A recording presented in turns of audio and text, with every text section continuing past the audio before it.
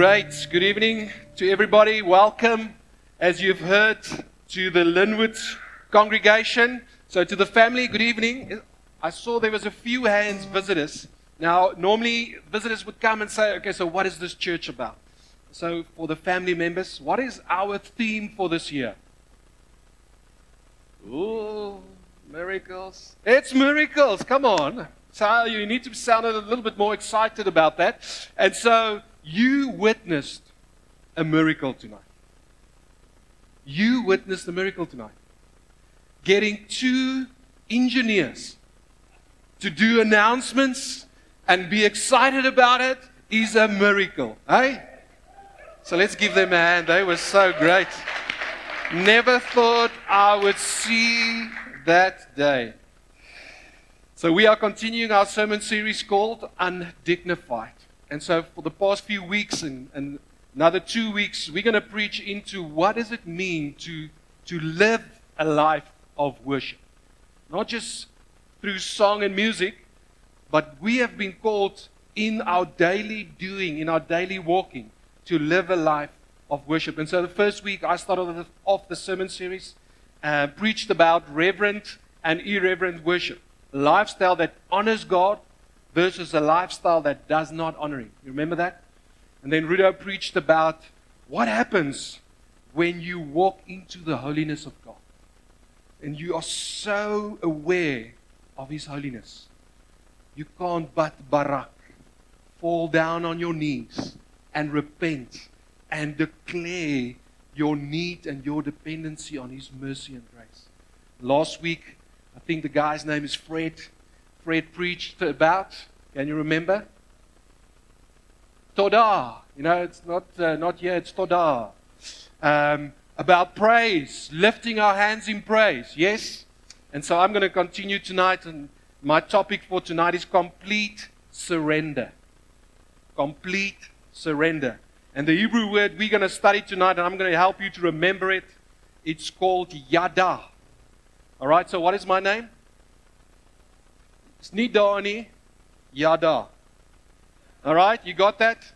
It's a bad dad joke. You got it? Undignified-Yadah.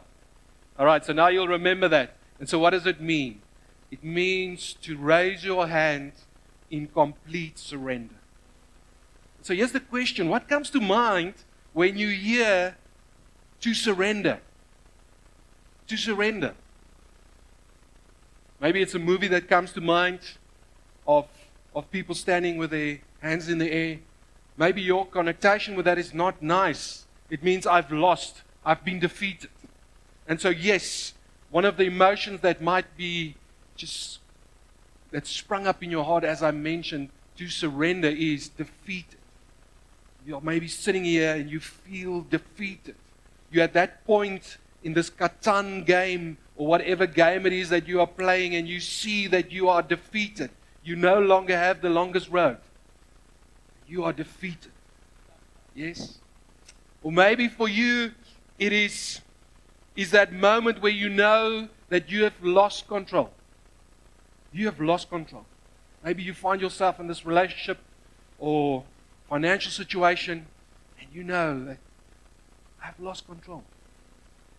Or maybe you're stuck. Like that dear friend of mine behind me. Maybe you are stuck. You have tried everything possible, humanly possible, and you are stuck. And so for most of us, when we hear to completely surrender, it's sort of a negative thing. I have lost. But I want to propose something different tonight. What if complete surrender comes from a place of complete trust? What if to completely surrender to Yada comes from a place of complete trust? And so you can open your Bibles with me. It's Psalm 63. Psalm 63, we're going to read together and look at David's life. How David lived a life of Yada. Completely surrendered. And so here's a few things that you need to understand about David before we look at the psalm that he wrote. He was anointed king to be king between the ages of 10 and 15. We're not sure exactly which one, but it's somewhere in between 10 and 15 because we see a lot of words that are used in the Hebrew referring to his age being a teenager. So whilst he was still tending his father's sheep, he was anointed by Samuel the prophet. And at the age of 30, he became king of Judah. So anointed somewhere between 10 and 15, 30, king of Judah, and 3 years later, king over all of Israel. But then we also see an interesting period. So from being anointed to becoming king, there is a 13-year period where he finds himself in the wilderness, constantly fleeing for his life because of the current king, King Saul, wanting to kill him. Can you imagine that? For 13 years, fighting for your livelihood? Can you really imagine that? For 13 years, not having a place that you call home. Not having a place where you know, I have a place to sleep, I have food to eat, and I have water to drink. For 13 years, your livelihood being challenged. Being uncertain about your future. Being uncertain about job security. Being uncertain about the basic needs, food, water, place to stay. And so for 13 years, this is where David found himself. And in the middle of the desert, the wilderness in Judah, he writes this psalm, Psalm 63. Let's read together. O God, you are my God. Earnestly I seek you. My soul thirsts for you. My flesh faints for you, as in the dry and weary land where there is no water. So I have looked upon you in the sanctuary, beholding your power and glory, because your steadfast love is better than life. My lips will praise you, so I will bless you as long as I live. And in your name I will lift up my hands. And in your name, in the middle of this desert, I will yada. I will completely surrender. My soul will be satisfied as with fat and rich food, and my mouth will praise you with joyful lips when I remember you upon my bed and meditate on you in the watches of the night.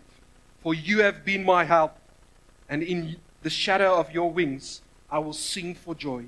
My soul clings to you. Your right hand holds me. But those who seek to destroy my life shall go down into the depths of the earth. They shall be given over to the power of the sword. They shall be a portion for jackals. But the king shall rejoice in God.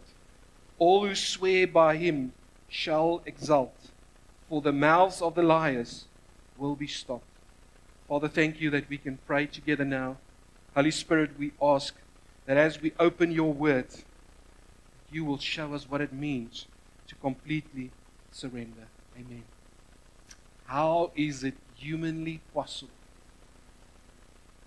to find yourself in a place for 13 years,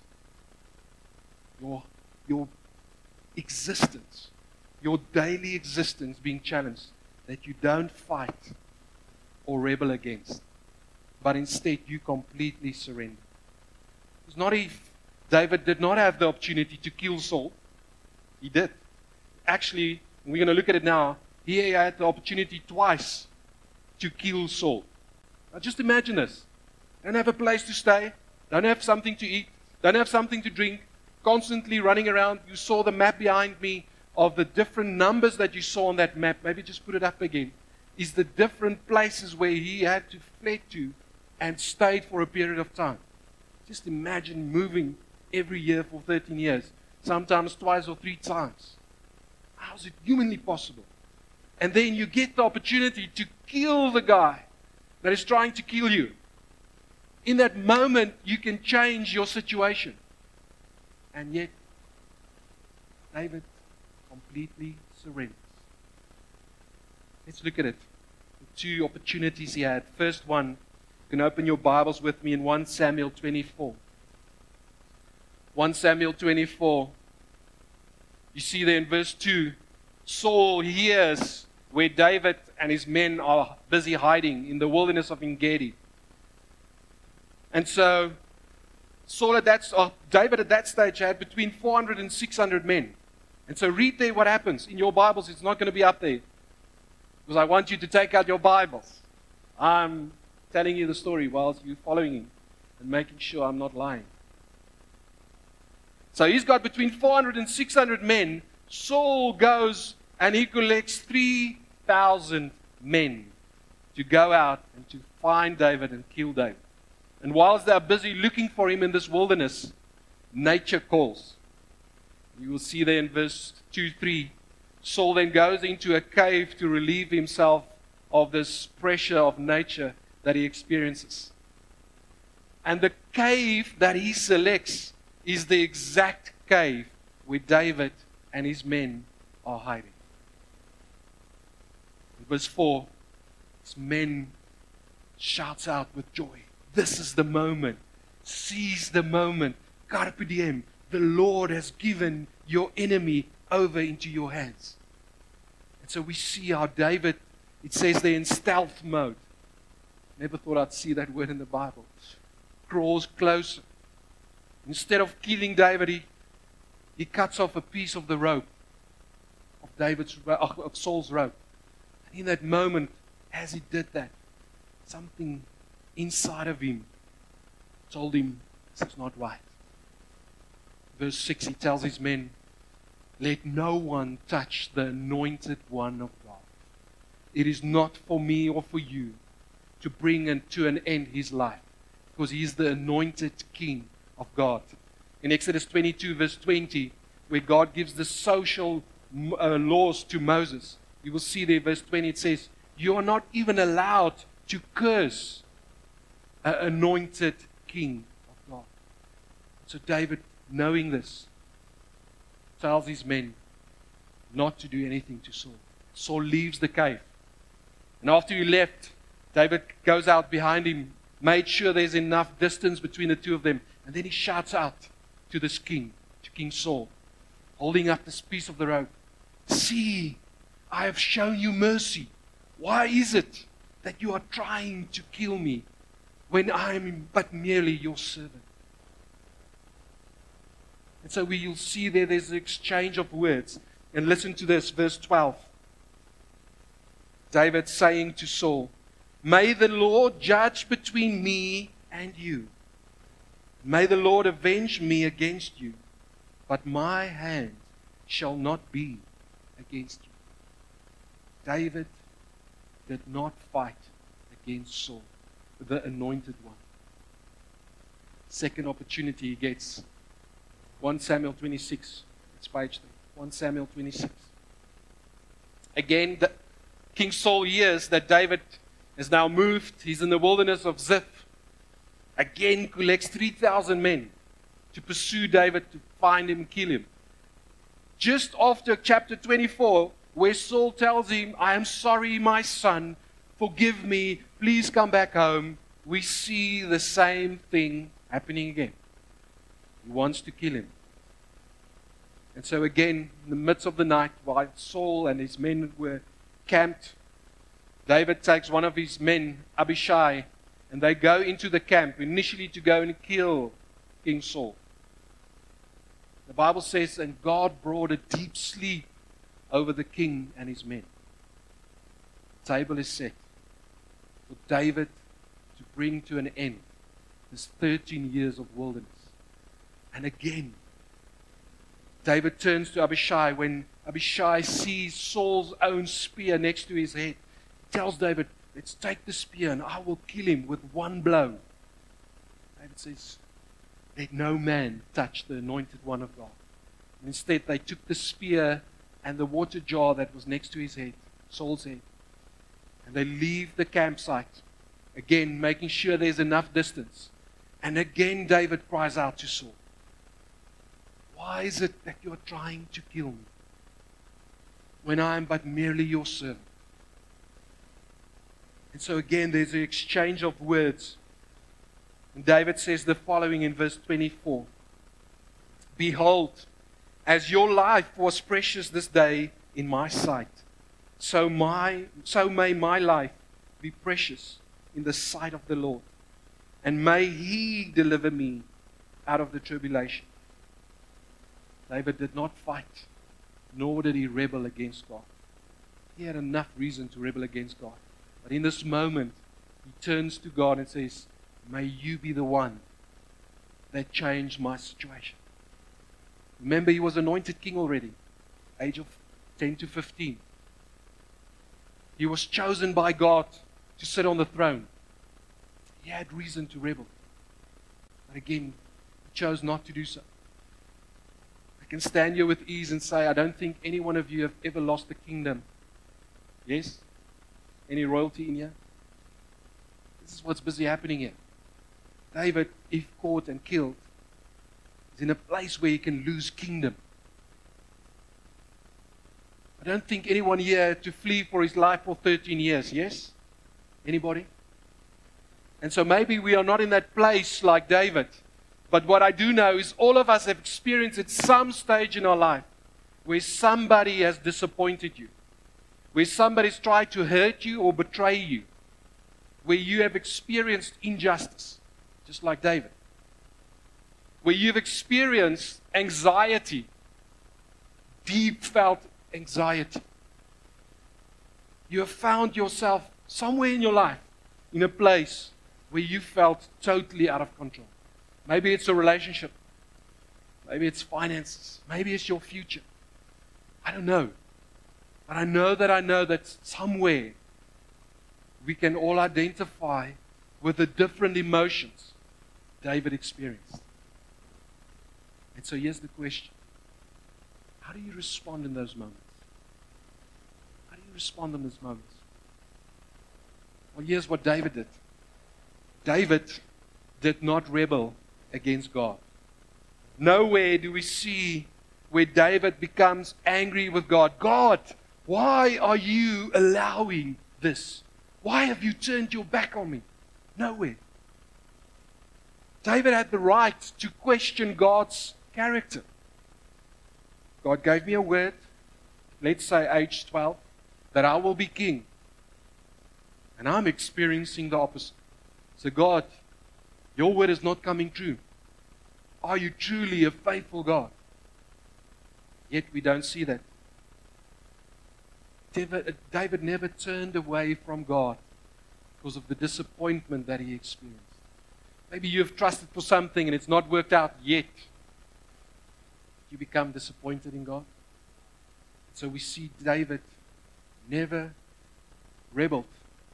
He experienced all these emotions, betrayal, injustice, anxiety, being out of control. Never did he rebel against God. Second thing we see, never did he fight. Never did he fight. Never, throughout that 13 years, the two opportunities that we just saw, did he take matters into his own hands. Never did he lean on his skill as a military leader. He had the right to fight for what was his. He was anointed king. And yet, he did not take up arms. And so why not? Because that would have made him exactly like Saul was acting out.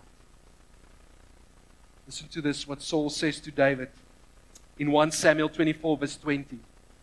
And now, behold, this is Saul speaking, I know that you shall surely be king, and that the kingdom of Israel shall be established in your hand. Saul knew that David was anointed, that he will become king. And so what does he do? Instead of honoring God, he rebels against God, trying to kill what God has put in place, trying to bring to an end what God has put in place.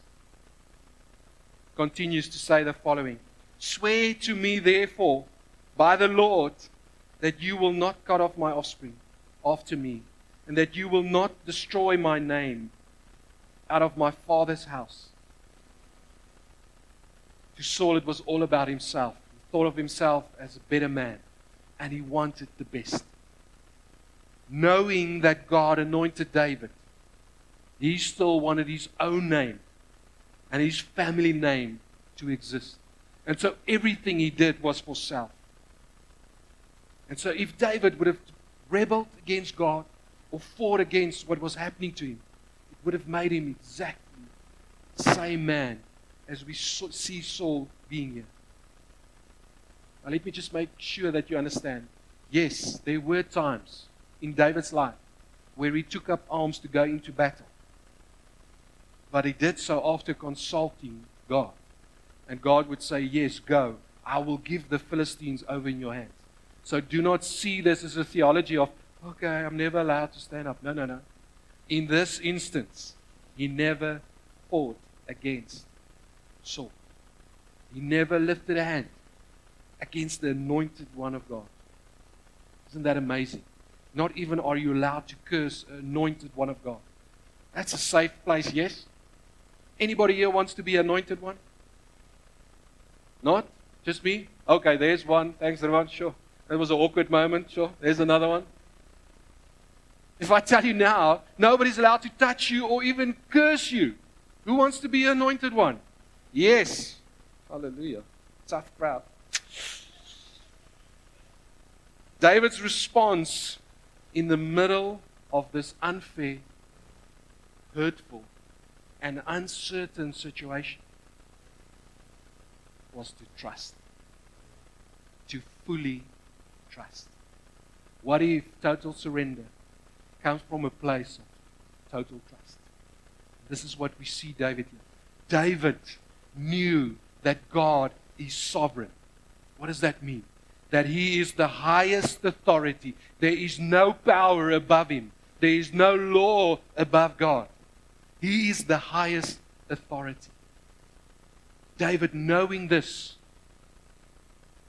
knew that because he is the final authority, that the word that he spoke will also become true. And so in 1 Samuel 16, when God speaks over him, you are the elected one, the anointed king. David, for 13 years, knew that nothing can go against that word. And he totally surrendered because he totally trusted a sovereign God. What happens? What happens when we trust God? Well, in that moment, you are saying, I'm not God. You are God. I don't have to depend on myself. I depend on you. I trust your character, God. I trust your word, God. I trust that you will do what you say you will do.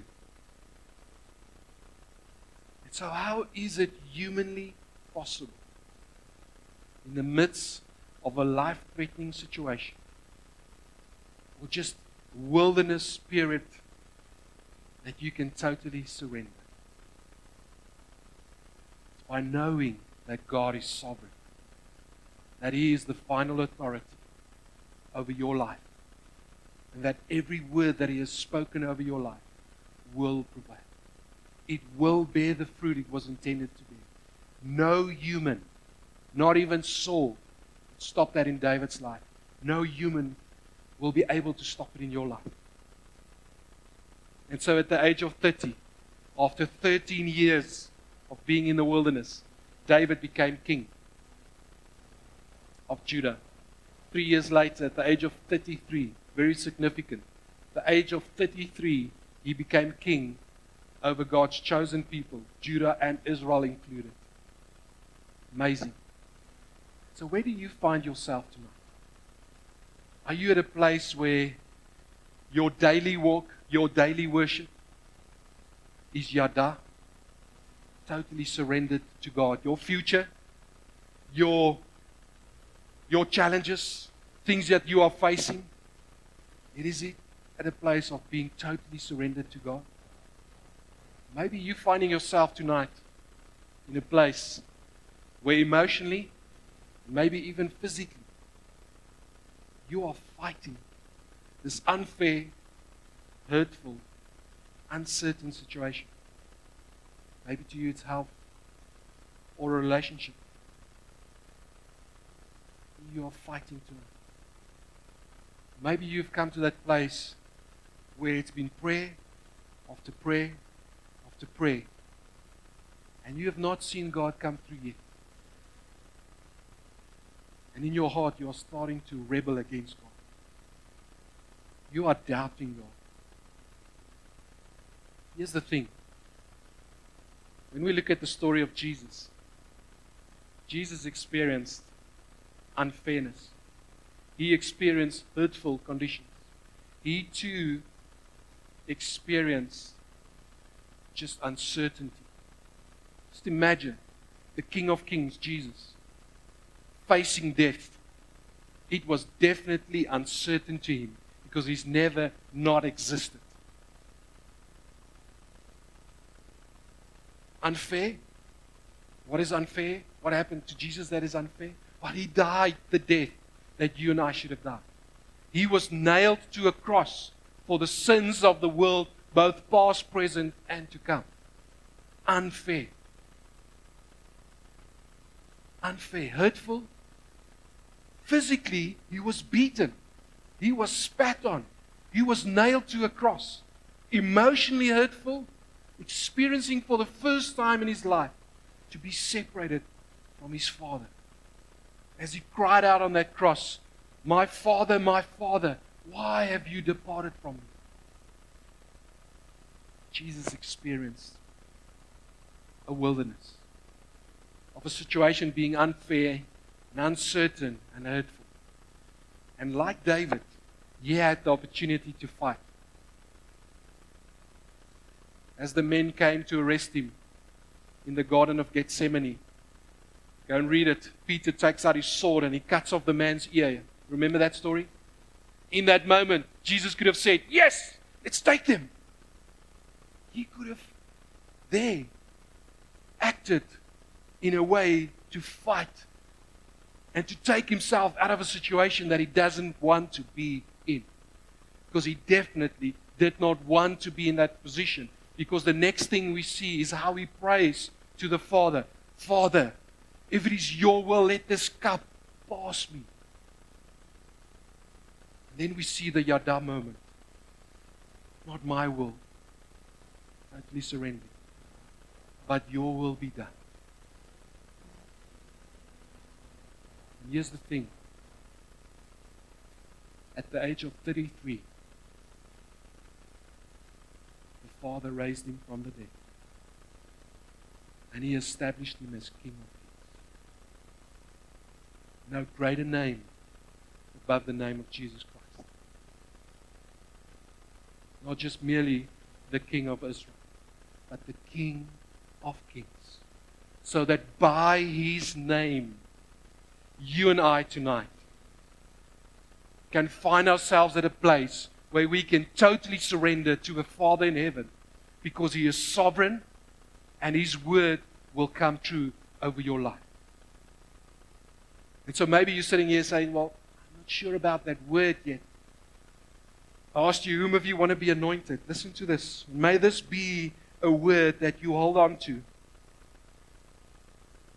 2 Corinthians 1 verses 20 to 21, Paul says the following. For all the promises, the team can come up. For all the promises of God find their yes in him. That is why it is through him that we utter our amen to God for his glory. And it is God who established us with you in Christ and has anointed us. You are an anointed son and daughter of the living King. Let no man touch you. Let no person curse your life. You have been set free. And it continues to say the following. Verse 22. And who has also put his seal on us and given us his Spirit in our hearts as a guarantee. How is it possible, Don, that I can surrender? Because you serve a sovereign King who has set you free, who has anointed you to be his son and daughter, and has given you his Spirit as a seal, as a guarantee that his word over you, that one day you will be with Him in heaven will come true. I want you to close your eyes.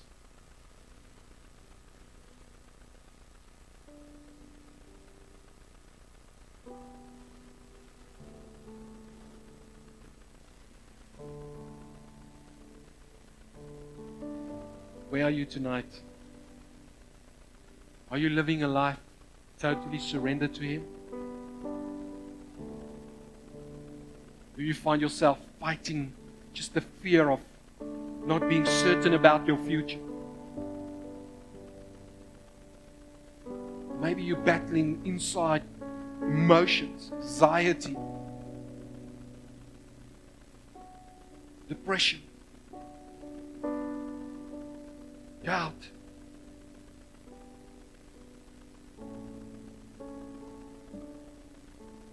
Maybe you're just at that place tonight where you are doubting God. I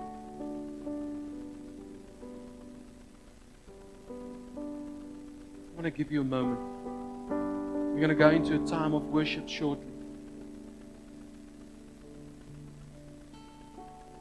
If you want to just take that to the Father now. Just confess, Father, I've tried to take this matter into my own hands.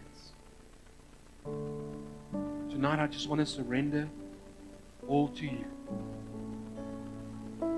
Tonight I just want to surrender all to you. All my doubts, all my fears. I just want to surrender.